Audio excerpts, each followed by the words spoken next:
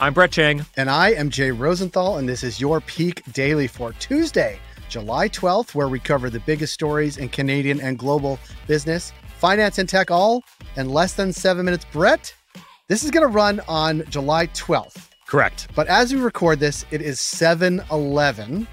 And as 7-Eleven, and this is your fact of the day, the Slurpee at 7-Eleven was invented in 1965. But there's more. Today, so Monday, 7-Eleven, they are giving away free Slurpees. And it's also 7-Eleven's 95th birthday, a huge day for 7-Eleven. Well, one thing I have to say, though, Jay, is that I was a bit disappointed to find out the Slurpee was not a 7-Eleven invention. It was actually invented at a Dairy Queen, and the dispenser of the soft drinks, what are they called? The soft drink machine. Yeah. It broke, and so we put it in the freezer, and they took it out. People started liking the frozen soft drinks, and that's where the Slurpee came from. And then 7-Eleven just got it and started making it their own? That's the disconnect. I don't understand what happened there. I don't know, but it must have been a huge battle. But this is very local, so you ready? Yeah. I am from Natick, Massachusetts. And in my neighborhood, Natick, Massachusetts, two things we're known for. One is Doug Flutie. Yep. The other is the longtime Dairy Queen down the block from where I live. It's the reason why the grandkids want to go home all the time, because they get to go to Dairy Queen every night with my parents. It's just one day. Like, it's not, you didn't invent Dairy Queen there. No. It's just a Dairy Queen location. It is a Dairy Queen location that predates Dairy Queens with food. Like, it's been there, 60, 70 years. Look, I have to say this, Jay, I'm not that impressed by that. There's lots of Dairy Queens around. No, this predates all of that. Brett, okay. Aside from the Dairy Queen in New York, 7-Eleven, Slurpees, and you making fun of my hometown, what do we have for Peak Pals today? Well, we got to do a live show there, Jay. Someday. Look, for our first story, energy companies are starting to make TikToks. For our second story, cruise ships are polluting the BC coast. And for our last story, BNPL firms are taking a real hit.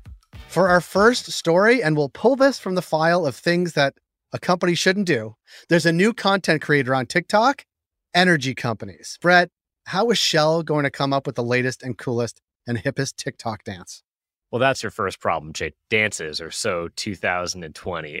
Look, they're going to start by recruiting a TikTok manager as well as other social roles. I'll be applying for all of them, Jay. As oil and gas giants seize the opportunity to improve their public image, this was all per the Financial Times. Now, Jay, the Peak Pals might be wondering, why on earth do energy companies need social media?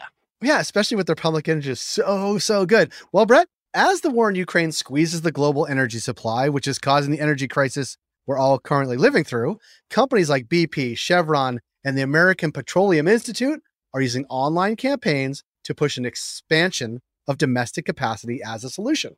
Now, social media feeds are flooded with ads promoting quote-unquote homegrown energy as companies pump the narrative that their products are a matter of national security. But Jay, look, me personally, I love nothing more than some fresh Canadian oil. It tastes better. It's so good.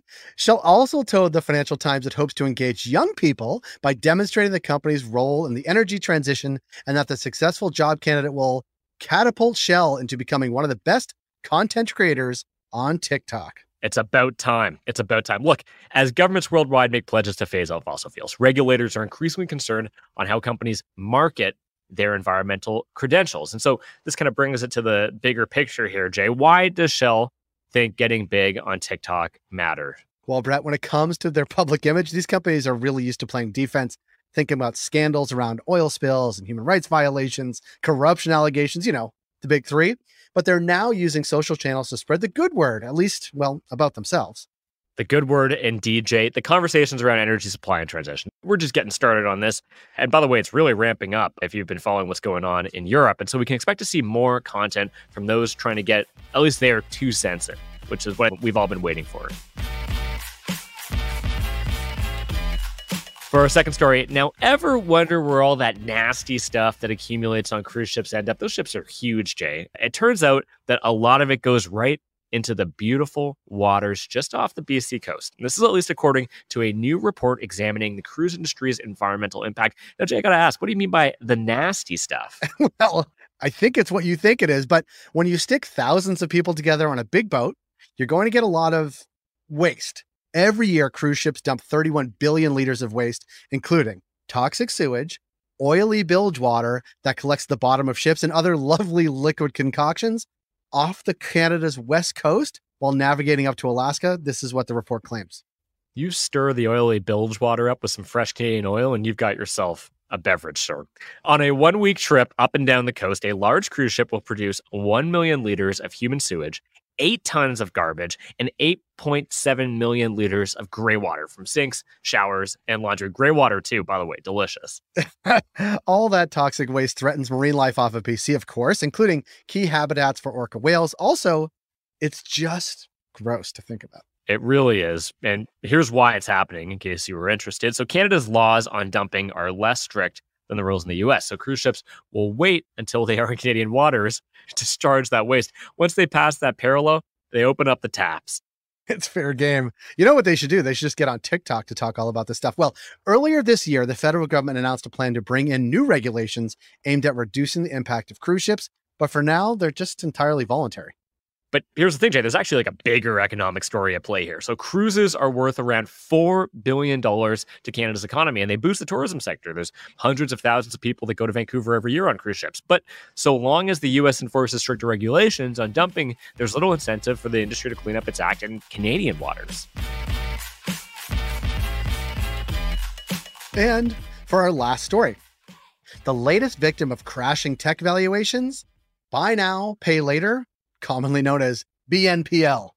So, Brett, what's going on in the BNPL sector? It's more like buy now, pay never these days, Jay.